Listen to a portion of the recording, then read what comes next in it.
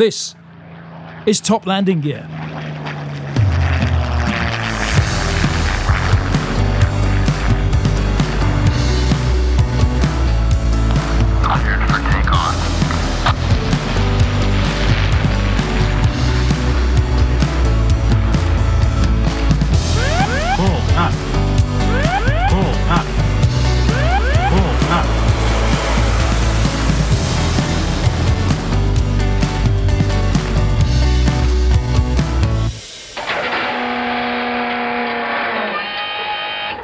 Hello and welcome to Top Landing Gear Full Flaps, and to a real highlight to end the year on.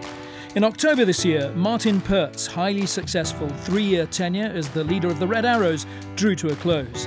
Not the ideal year in which to bow out for obvious reasons, and in fact because it's been so unusual, Perty was the only departure from the team. The rest have stayed together. So the only new boy is the new Red One, squadron leader Tom Bold. Well, Tom was on the Typhoon before first joining the Reds as one of the team in 2015, and in the interim has been an instructor on the Hawk T2 at RAF Valley. The end of the year is in fact a very busy time for the Reds as they begin their work up to what hopefully will be a full display season in 2021. So we were hugely grateful that Tom found time to talk to us about what he hopes to achieve as the new Red One.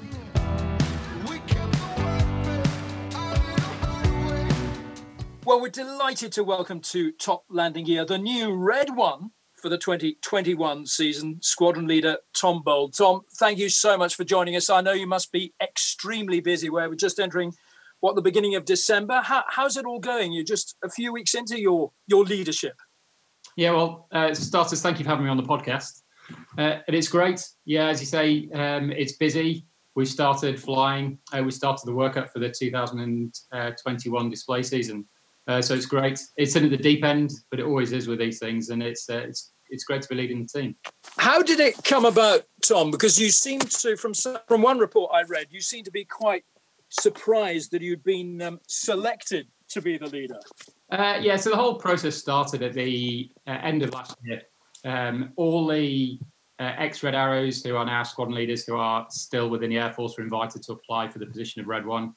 I decided to apply. I then went through a selection process. So I had to go and have an interview with the AOC. There was a few of us that went to do that. And then I found afterwards that I was fortunate enough to get to the job.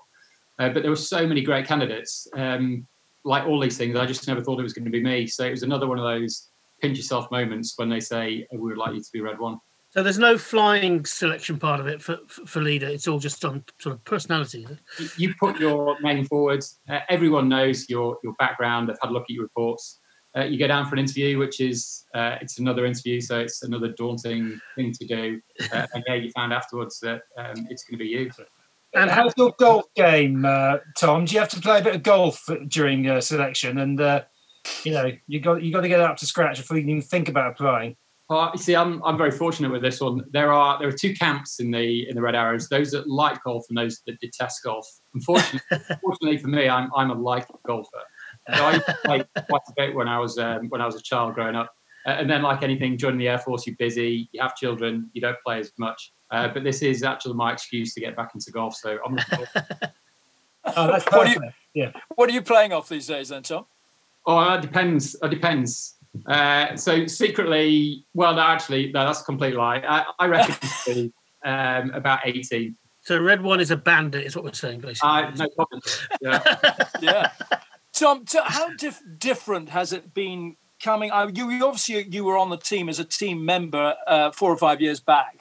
But how different has it been coming onto the team this year as leader in what has been a really unusual year for all the obvious reasons? Because you're basically the only new boy, aren't you? And you're Red One. I am. So the whole of last year's, or the whole of the 2020 team, so Reds 2 to 9, they've all frozen. They've stayed in their positions. And it's only myself that's taken over as Red One. Which has its challenges. It's got a load of benefits because I'm taking over an established team. 2 to 9 know what they're doing, and as you said, I'm the new boy into it. So I've now got to learn my trade as Red One, whilst taking the rest of the team on that journey with me. And it's quite interesting because every year, on a normal year, we would lose 2 or 3 people. we get 2 or 3 new guys in, we would break the previous display down, because we'd have to, because everyone was cognitively conditioned, easy for me to say, into that show. So they knew the shapes that were happening, they knew when they were coming left, when they were coming right, what they were doing, and that was ingrained into what they were doing. In a normal year, people leave, then people change positions, so they will move further away, someone becomes synchro, and then that process all starts again, and then you build that process up from first principles, really, up until you've got the show ready to go. This year, we haven't had that. Reds 2 to 9 are the professionals in their position. They've been doing it for a year, so they know exactly what they're doing. But I have to have somehow gone and broken this or their display down so that they're not cognitively in that process of they know or they think they know what's coming next. So to do that, I have gone back into the building block approach with them. Normally that goes through the crawl, walk, run stages, but with these guys, I've been able to go through that very quickly, but we still had to do it. So I started flying with Reds 2, 3, 4, 5.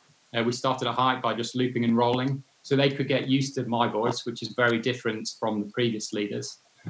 We worked that down to display heights, and then we've looked at the new display, the sequence, the shapes. But then I was very cognizant as well that actually just for the very first maneuver, I wanted a different formation, and just for us to turn a different way, so that the guys weren't then used to what they were used to previously. So would you say you're changing the display less than you would normally as a new leader, or more because of the situation you're in? Maybe a bit of both. I mean, actually, I've got the luxury of their training requirements are minimal. It's mine. I'm really the one that's got the training requirements. So that means that I can go through the whole repertoire of Red Arrows, maneuvers, shapes, everything that we do, and I could probably pick the most complicated ones out of it, and these guys would be able to crack it very easily. I mean, we have the whole winter training period now in order to put that together, and that's what we've been doing today. So earlier today, we've gone and flown two sorties of flying the most complex shape that we do, or the hardest thing for Reds 2, 3, 4, and 5 to do, and they kind of cracked it straight away. So that is hopefully what we're looking to do for next year. Are all 9 of you up together now at the moment, Tom? We've just been flying at 7s, so which is actually pretty advanced for where we are. There's still plenty to put together, but just to get Reds 2, 3, 4, and 5 to fly in the shape that's furthest away for me, then we've had to put up 2 guys synchro 6 and 7 that fly directly behind me, just so the other guys can be further back. So we have started doing that. We won't look at putting the 9 together probably until January, February time, because we'll have got everything together by that stage, all the second half manoeuvres, worked out the timing between Red 1 and Red 6, how that's all going to work. And then, we'll be looking at February and then into March flying 9s, and then we'll see what happens for the season. And how are you finding it different as leader? Obviously, it's a completely different skill set as leader than it is as clinging in there at Red 8 or 9. How are you finding that? It's very different, as you said. So when I first joined the team, I didn't really know what to expect. So I kind of pitched up, and you go through that whole process of winter training of thinking, will I ever get the hang of this? Will it click at some point? And it does, and it does for everyone. But that was very much a voyage of discovery. You get through that. Okay, fine. I've then spent 3 years away from the team, coming back as Red 1. So I know what the team is all about, but I've never done the Red 1 job before. So again, it's another voyage of discovery. I'm very fortunate in the fact that I have a handover period. So I had a handover period with my predecessor, squadron leader Martin Pertz. So I was able to shadow him, fly with him. So he was able to show me part of the ropes. But then, like all these things, it's there are big ski jump moments where you just have to go and fly it and do it yourself, and make sure that what you're saying is right, because I can't lie to this team. So if I make a mistake, it's that integrity and humility that we need for all the team pilots, and that has to come from me. So at the moment, with 2 to 9 being the experienced guys and me being the one learning my trade, I have to stand up there all the time and go, actually, fellas, that was me that made that mistake. I rolled in too quickly there. I pulled too much G at this point. I under-G'd you at this point. Just so that they know what's going on, and they, as I said before, they can come on that journey with me.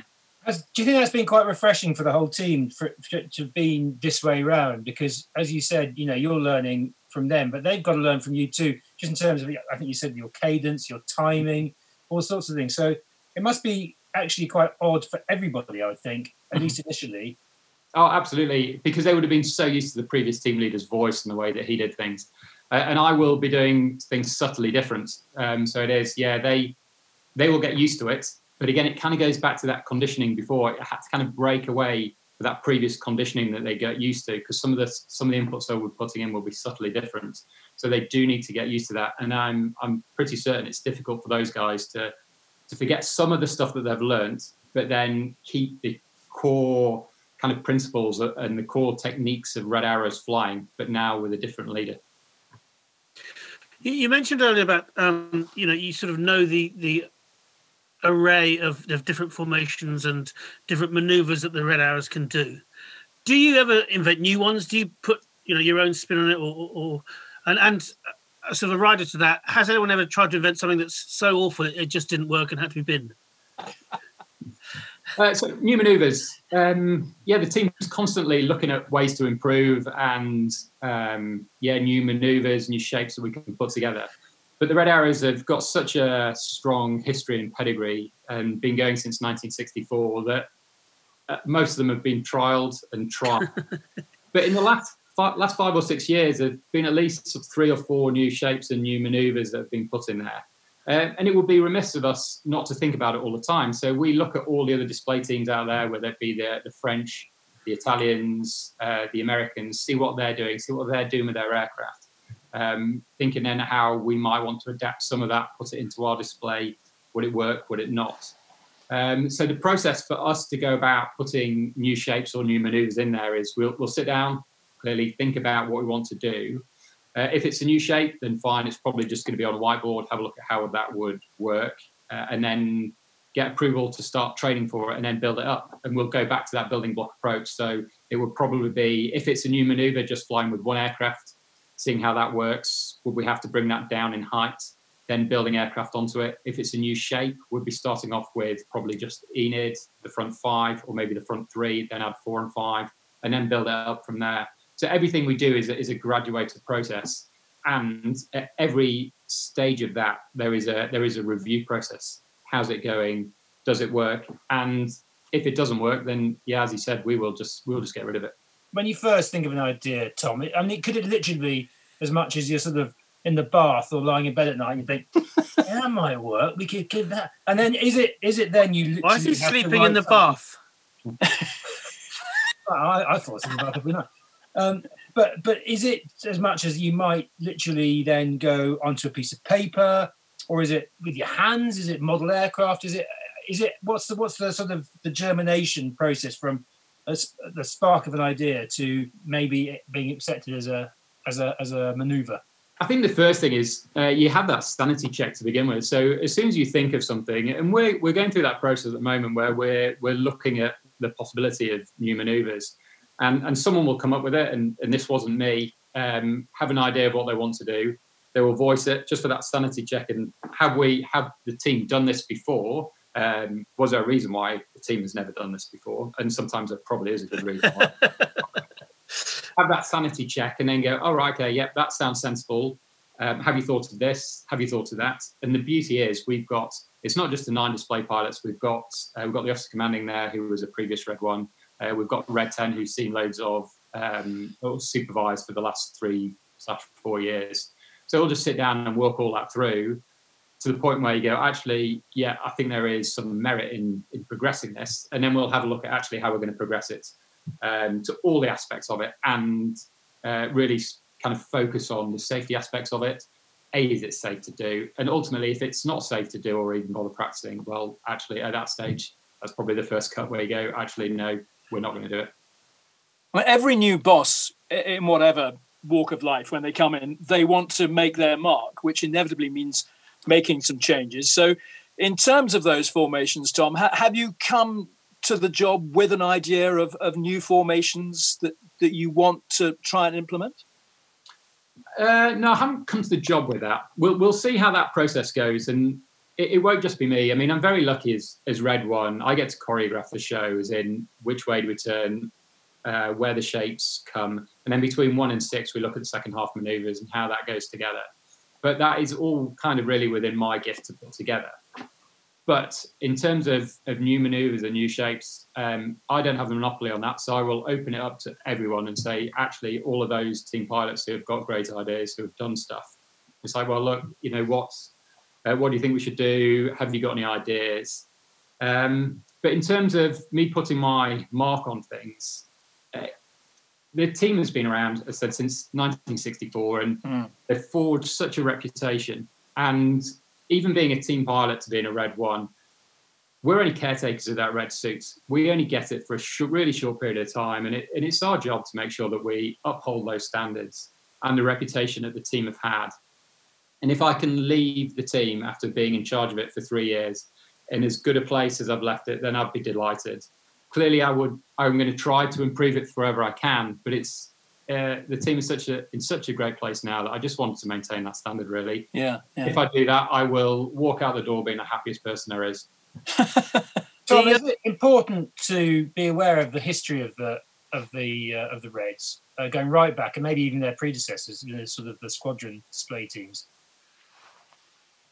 Sorry, say that again. Sorry, is it important for all members of the Reds to be aware of this, of their history going right back to 64, maybe even the squadron display teams before that? Oh yeah, hugely. When you're selected as part of one of the team pilots, one of those part of the selection process is an interview, and during that interview, we will ask them about the squadron's history. What do they know about it? Yeah, going back to when it started, and then what happened before that. And it's really important because, as I said, all of those team pilots and all those team leaders have forged the Red Arrows into what they are now, and the reputation that it's got. So it's so important that we recognise, because we wouldn't be here without them. Some display teams, particularly the American ones, seem to sort of pride themselves on how close together they can get, and how they're 18 inches. They don't then seem to change those formations in front of anyone. They seem to go off to the Pacific, rejig the formation, and then come back. The spacing of a Red Arrows display, is that something that you just worked out is what works best for all occasions, or is that something that you sort of play with? How close you get to each other? I think when you look at a display team, you look at the aircraft and what they've got, and you look at the strengths and you look at the weaknesses. We're fortunate that we've got 9 aircraft, and actually the European display teams are similar. So we fly a training aircraft. We've got 9 of us. The French are very similar. The Italians are very similar. You mentioned the Americans. They fly incredibly close, it's a phenomenal bit of skill that they've got. But they've got fewer aircraft, but then they fly their frontline fast jets. So, they go fast, they go loud, they can fly them really close together. Those are their strengths. That's how they want to display it. We have 9. We like doing, bigger shapes, more complicated shapes, which we always want to have in front of the crowd. Yeah. In the first half, having everything in front of the crowd is easy because, I say it's easy, that's my so everyone will follow me and we'll all be together as that 9. So I can just put it there and we can change shapes, whether it be in Luke's ends, but we can do that. And then in the second half, we earn our money as a display team by having something in front of that crowd all the time. So between myself and Red 6, who's the synchro leader, but also in charge of the back section JIPO, we make sure that there's something in front of the crowd all the time. So as soon as they finish their maneuver, I will turn their smoke off and I will be straight back in front of the crowd. And as soon as I finish my maneuver, 6 will turn my smoke off and he will be in front of the crowd. And that's really where we earn our money. And it doesn't matter what the conditions are, whether it's really overcast, so it's very difficult to see, whether there's a really strong wind from one direction, which will make the timings more tricky. And the Hawk is a wonderful aircraft, but everything is analog, and it's all done on a stopwatch and a compass, and that's how we make sure everything is in front of the crowd. So it's great, but you do work hard for it. You've just come off the Hawk T2, I think, training as an instructor at Valley, haven't you, Tom? Is it a step backwards? Is not really the correct phrase, but do you feel coming back to the T1 is a bit of a sort of retrograde is also not the comment I'm trying to put across, but you know what I mean. Do you feel you're stepping back a little bit in time? I know exactly what you mean. And the analogy with all these things are the T1's like a vintage sports car. And it feels like that when you get into it. The T2, which I've just flown, it's got the cockpit which is very similar to a Typhoon, which is, I mean, that is a wonderful aircraft. So it's all glass, it's got a HUD, it's just like a Typhoon really. So we can train people straight on that into the Typhoon. And that is a Formula One sports car. It really is. It's got all the technology, it's got all the performance. But then you go, actually, what do you want to fly? And stepping back into the T1, the aircraft is just brilliant. I just sit in it, it feels right. The hands go to the right place just to set the powers. It's just wonderful. I love flying it. And you get to feel everything. So all the buffet, all the power of the aircraft, you just feel it, and it's a wonderful aircraft to fly. Does that mean that T2 wouldn't make a good display aircraft in formation? There's no reason why it wouldn't. No, again, the T2 is a great aircraft, but it's just more modern. It's got all the bells, whistles. The head-up display, the TV screens, it's got everything. And I'm certain that would make it a great display aircraft as well. But there's just something lovely about the T1. The T1 will probably be going out around 2030, I think I'm right in saying. Yes. Tom, so this is a little bit early in your career as leader to answer such a question, but what would be the next step after the T1s go? Is it the T2, or do you even look at maybe frontline jets and bring in the Typhoon, which will probably be going out of service itself around then? Yeah, that's a great question, and one that it'll need to be answered by the Air Force at some point soon. About what do we do next? I don't have that answer for you. The T1 is going to be going out for, as you said, until about 2030. So we've got another 10 years, but we will have to start looking at some point soon about what we do next. And what would your preference be, Tom? Oh, that's a great Come on, you've got to answer the question. I think any of those aircraft. So, I mean, the T1's wonderful. The T2 is great. That will make a wonderful display asset. But then so the Typhoon. It's to be a British aircraft, doesn't it, for the RAF to fulfil its wider role as a representative of everything about the UK when it's travelling abroad? It would be nice if it was, and that is one of the roles that we do, and we pride ourselves on being able to represent the very best of British UK PLC by picking up our display and moving it wherever we have to move it. And it's great. We can rock up anywhere, whether we do a display, whether we do a fly past. We can stick the red, white, and blue on, and that is it. We are representing the UK, whatever that be, and whatever the aims of us being there. Then all of a sudden, it's very iconically British when we. And speaking of foreign tours, do you have anything planned in the next year or two that you can tell us about, or is that all in the planning stages, or they're not to be revealed? We'll see. It would be great. I mean, there's an awful lot going on at the moment, but it'd be great at some point in the next few years if we could go abroad and promote UK PLC, Great British Excellence, and whatever we need to be promoting at the time. The tour of America looked like it was incredibly well received, and I imagine was probably an enormous amount of fun as well. I guess you weren't part of that, but. No, I watched the documentaries. I wasn't part of it. I watched the documentaries with such pride of the team and watching what they were doing and the impact that they had when they were in North America. I also watched it with just a touch of jealousy because it now, your predecessor, Purty, Squadron Martin Pert, he was obviously one of the, I suppose, had to take the Red Arrows into this area of social media and all this podcast rubbish that you have to put up with. Is that something you're keen to do as well, to keep the social media side of things going? Not after this one.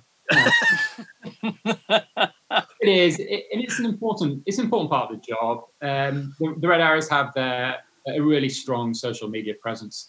So I'll have mine, but it won't nearly be as strong as the Red Arrows, and that is the one that's important because that's where all the messaging comes from.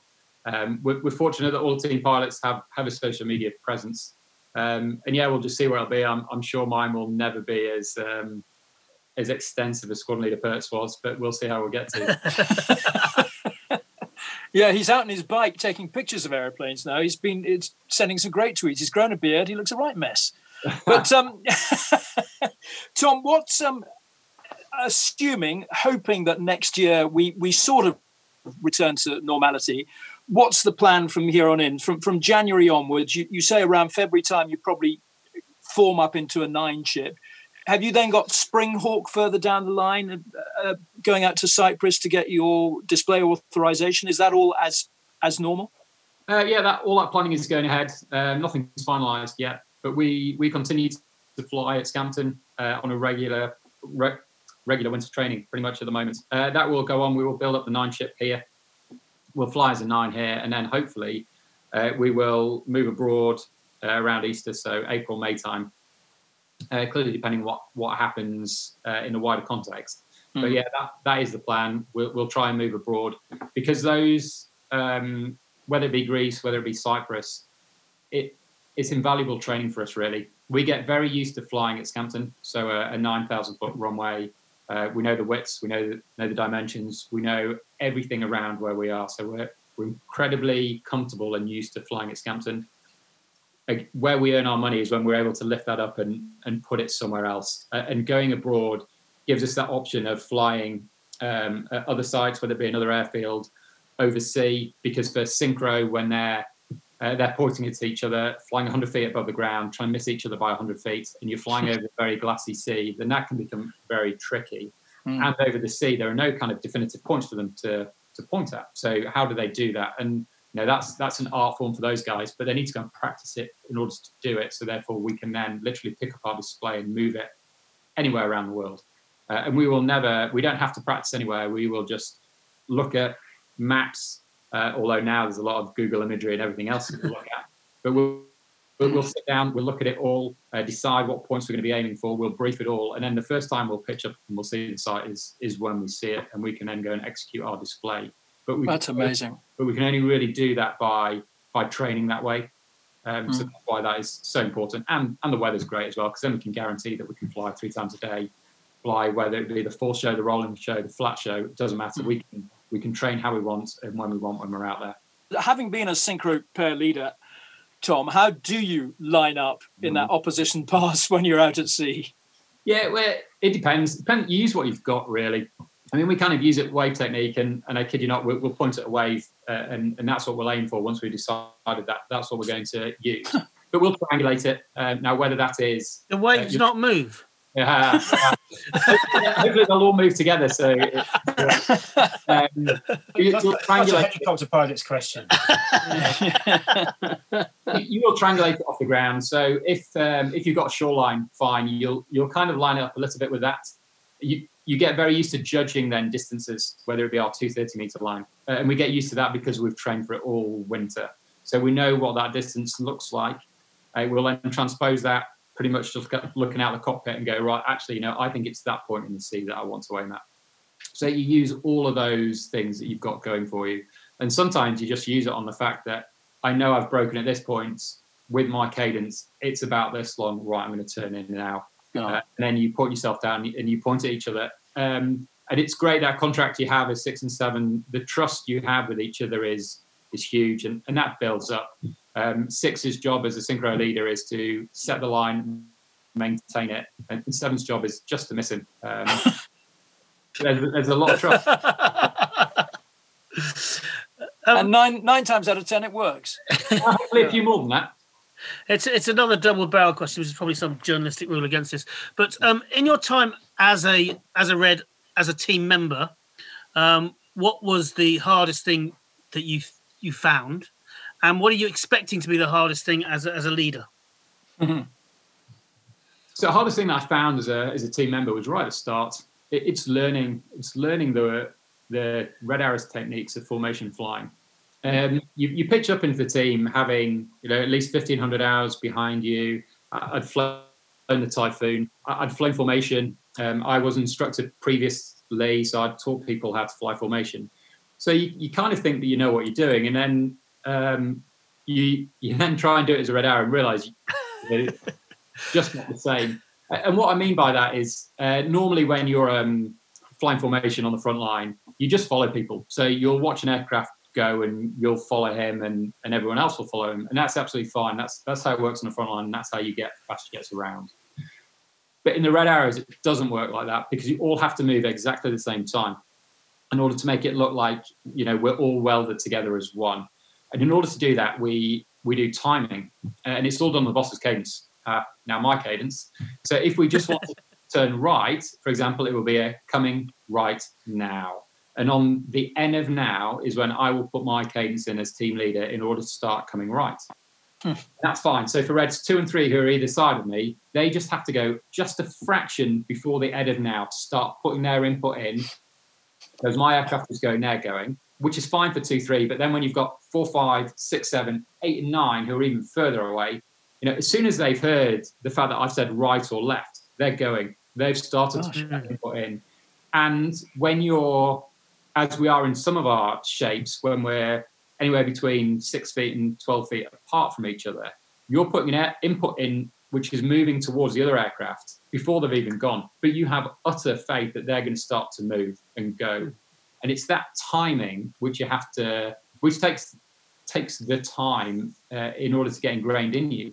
So rather than flying by what you see, you're flying by what you hear, which takes a huge amount of time to detune your body to kind of ignore what you're seeing and go with what you're hearing. Yeah. Wow. Tom, it's a serious question, but maybe a slightly odd one. But based on what you said about trust and the timing being so vital, if you ever wake up on a Monday morning and you're just not feeling right, would you expect your guys to look, I'm just not on it today, for whatever reason, doesn't know what it is, would you expect the guys to come to you and say, it's not happening today, and drop out of training? Would you rather that than fly sub-optimally, if that's the word to use? Yeah, it's a tricky one. I mean, that comes all down to whether they're fit to fly or not. We're very lucky in the military. There is no pressure to go and do that. If at any point you are not feeling right to go flying, for whatever reason that might be, and there are a whole multitude of reasons that could be, but if you're not feeling fit, hand on heart, to go flying, you don't go flying. And that's kind of been ingrained in all of us throughout our time through training, our time on the front line. So, yeah, the guys are more than happy to come and do that. And the beauty is every day we have a Met brief. I get to look them all in the eye and see what they're actually looking like. And you can tell when some of them are tired. And the beauty is I'm living with them. I'm living through that. So I know if I'm tired, they're probably going to be tired as well.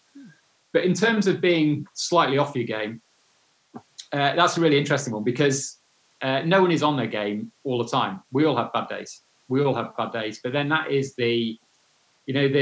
how you can tell that you've got a really good team. So if someone is ever so slightly off their timing, then no one else reacts to it. They go with theirs and no one else will notice. The guys in the team will notice because it's been harder work.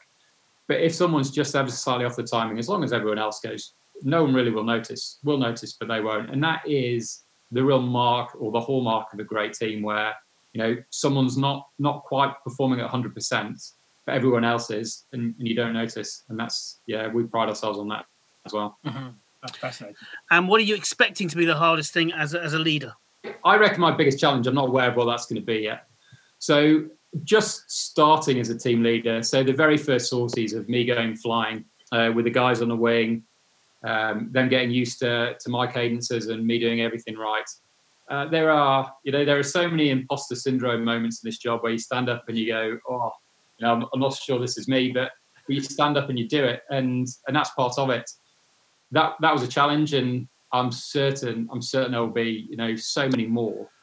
But they're not just for me to kind of overcome. It's for us to overcome it as a team. And again, that's kind of the hallmark of the team where we do that together. So it'll be me standing up there, but I can only do that with all the rest of the guys behind me.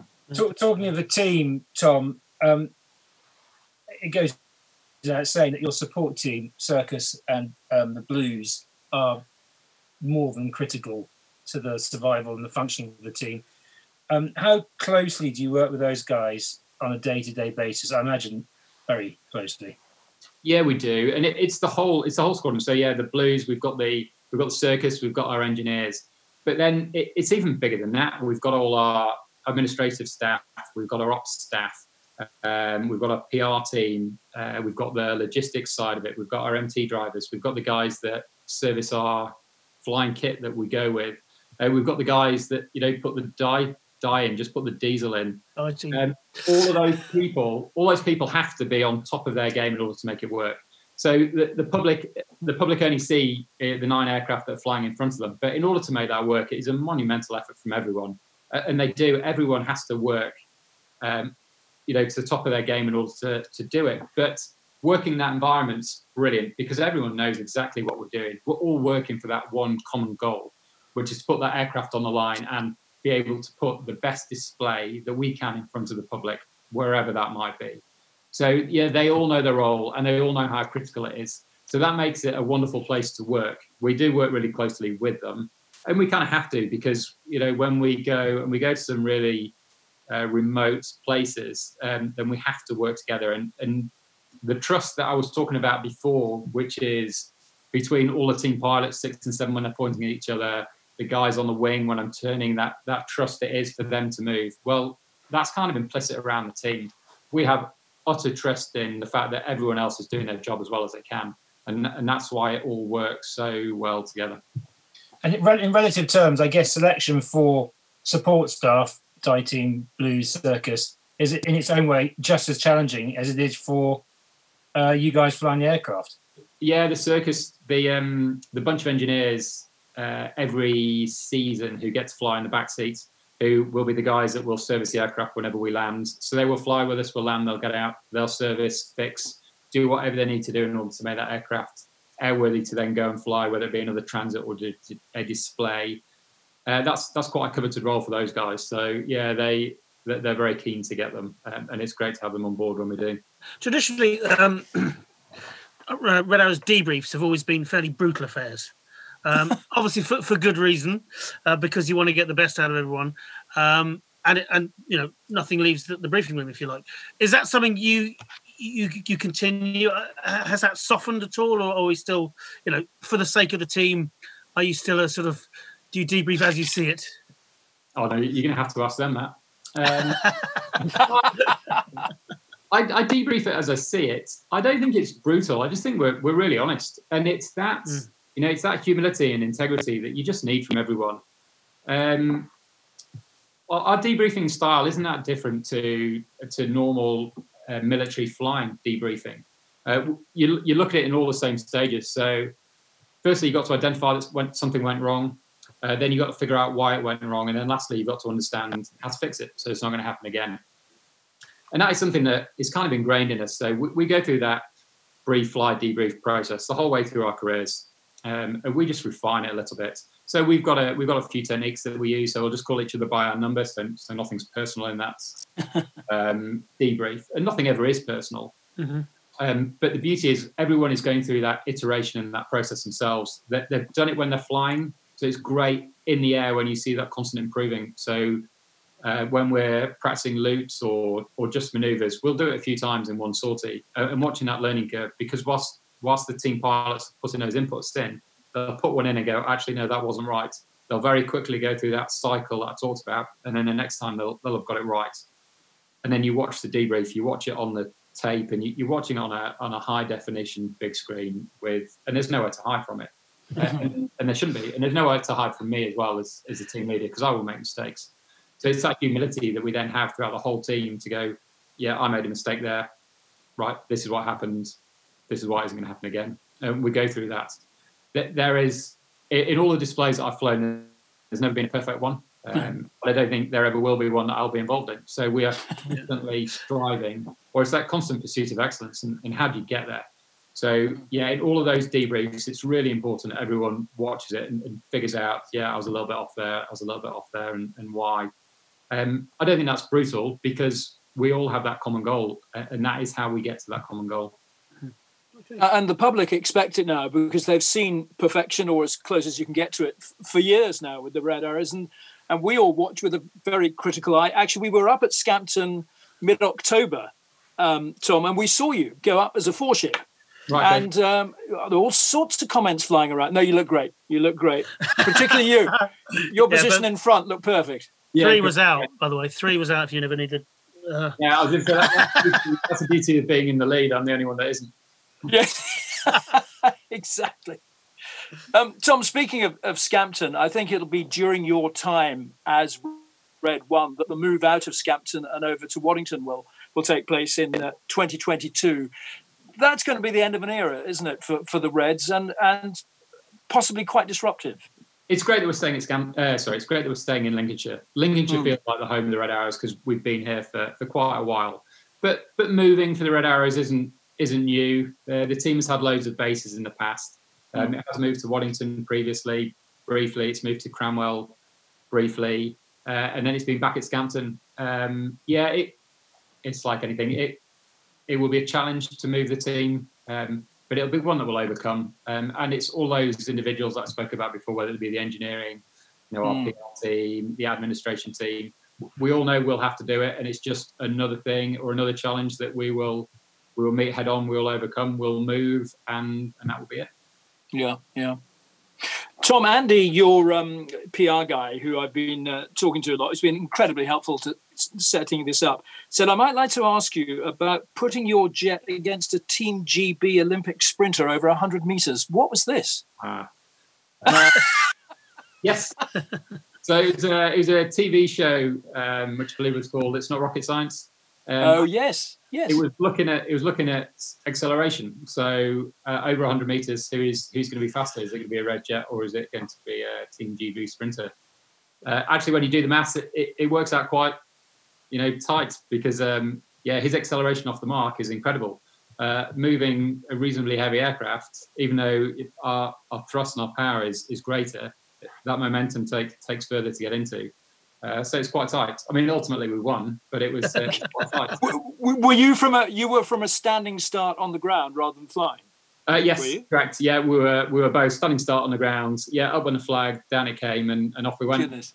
What were you, the Typhoon or the Hawk? No, this is in the Hawk. So this is on the team previously. Yeah.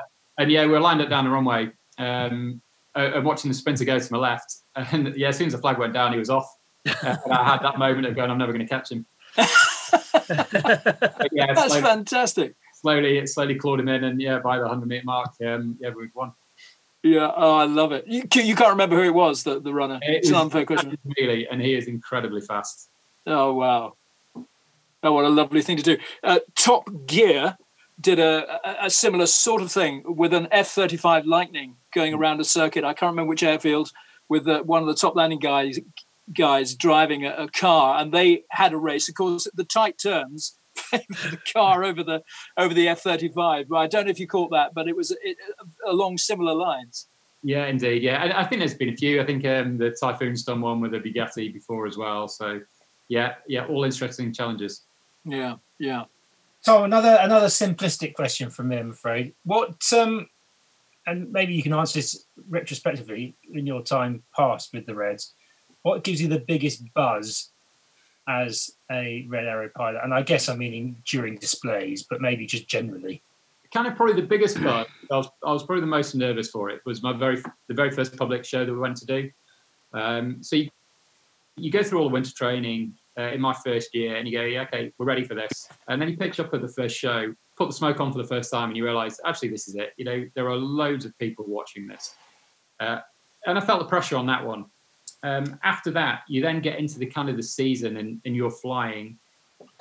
This show, it never really becomes normal because what we're doing isn't that normal. But you get very used to it, and you just concentrate on exactly what you're doing, and you don't really kind of get sort of nervous, get that excitement. You're very kind of level with it.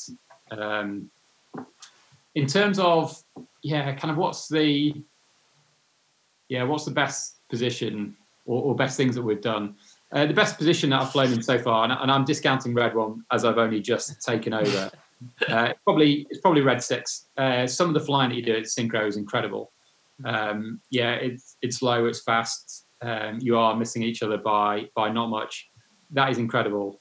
And then also being Red 7, doing that in your first year, and some of the formation flying techniques we use is a bit wacky. And what I mean by that is that we do inverted formation flying.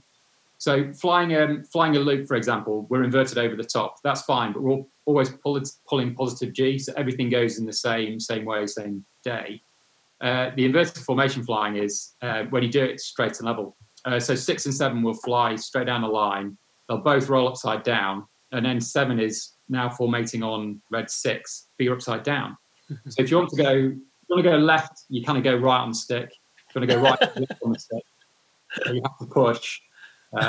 So yeah, that is a bit wacky. And the first time you do that, it's another one of those kind of ski jump moments. Yeah. You just go and do it for the first time, and it makes sense when you're there, but you do have to think about it before you actually go and fly it. So some people might ask what Mrs. Bold thinks about another 3 years without any weekends and no summer holidays. Haven't you done enough? Has that conversation ever happened? Yes, that conversation. But like anything in the military, being part of the military is really demanding on the family, and it is. And I came off a busy Typhoon tour into a busy Reds tour the first time round. We then spent 3 years at Valley instructing, so less time away. And now we've come back to this one, which is going to be more time away and more demanding, more challenging for the family. But I only get to do that by having such a supportive family around me. You need that stability, and I have that stability at home and have that support network with me. And I couldn't do what I'm doing if it wasn't down to having such an understanding family, and ultimately it allows me to have my boyhood dream. Wonderful. Tom, actually, off the back of that, do you feel pressure doing this job over any other job you've done? There are certain times you do, but it's how you compartmentalize that pressure, and we can do that by. You tend to feel that pressure when you're not busy, or you have a little bit of time or preparation time to begin with, where you think about the what ifs and stuff, and it wouldn't be human, I don't think, if you didn't feel that pressure. But as soon as we get into that cycle of we're briefing it, then your focus changes. You no longer kind of feel like pressure. You're now just focusing on what you're going to go and deliver. And as soon as you get into that stage of things, the pressure goes. And you are solely focused on that. So you will talk through the whole display. You'll be thinking about what's happened, which bits went wrong, how can I make it better? You'll then go and walk out to the aircraft, and you're still focusing on that. And then as soon as you strap into the aircraft, that's all you're thinking about. So the pressure at that point goes out the window. It's when you stop and think about it that you feel pressure. And I don't think you'd be human if you didn't. And conversely to that, what's the moment of maximum enjoyment on a sortie? Good question again, because you're so focused on what you're doing at the time. And I remember being asked this before, and I go, don't you get a massive adrenaline rush when you do it? And maybe the first time you do it, you do, but then after that, all you're doing is concentrating on making sure that it goes right and making sure that you're doing it better. Once you've landed and you've had a good show, and once you've landed whether it's been a good one or a bad one, and what your performance is like. Once you land from one, and you're able to just take a breath at that point, and you know it's been a good display, then you can just sit back at that point, and you can be happy with what you've done. When we chatted to Dave Thomas, one of the things he said was it was after 3 years of it, he was kind of ready to move on. And he didn't. We didn't initially miss it as much as we thought he might do. You've obviously had that. Were you in a similar position, and you're sort of to go back as leader is a different aspect, or what were your thoughts on that?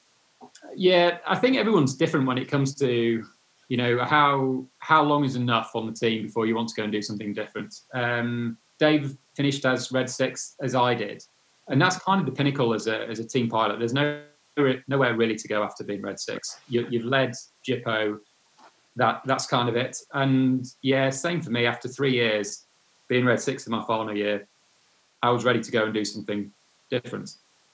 So initially I was ready to go. Then I had a little period of mourning once I left the team.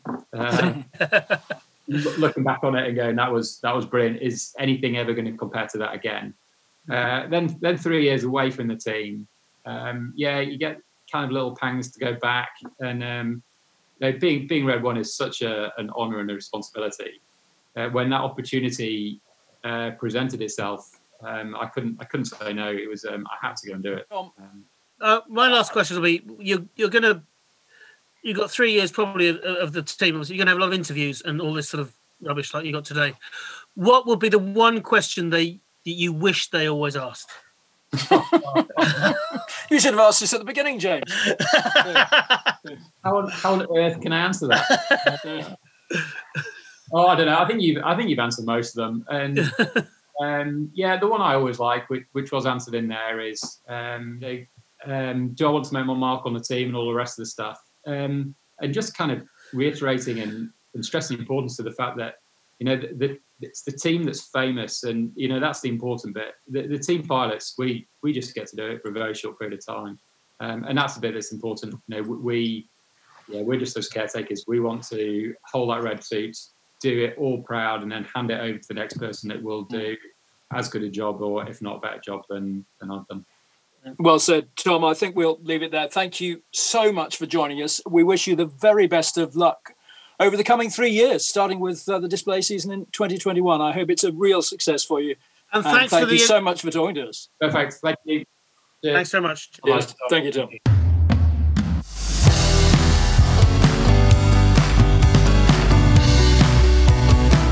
Well, huge thanks to Squadron Leader Tom Bold, and best of luck to him and all the team for a great year ahead in 2021. Remember, you can keep in touch with us on Twitter, Facebook and Instagram at Top Landing Gear, and do email us with your comments and keep those questions coming for our aviation expert James Cartner. Our email address is info@toplandinggear.com. That's info@toplandinggear.com with 2 G's.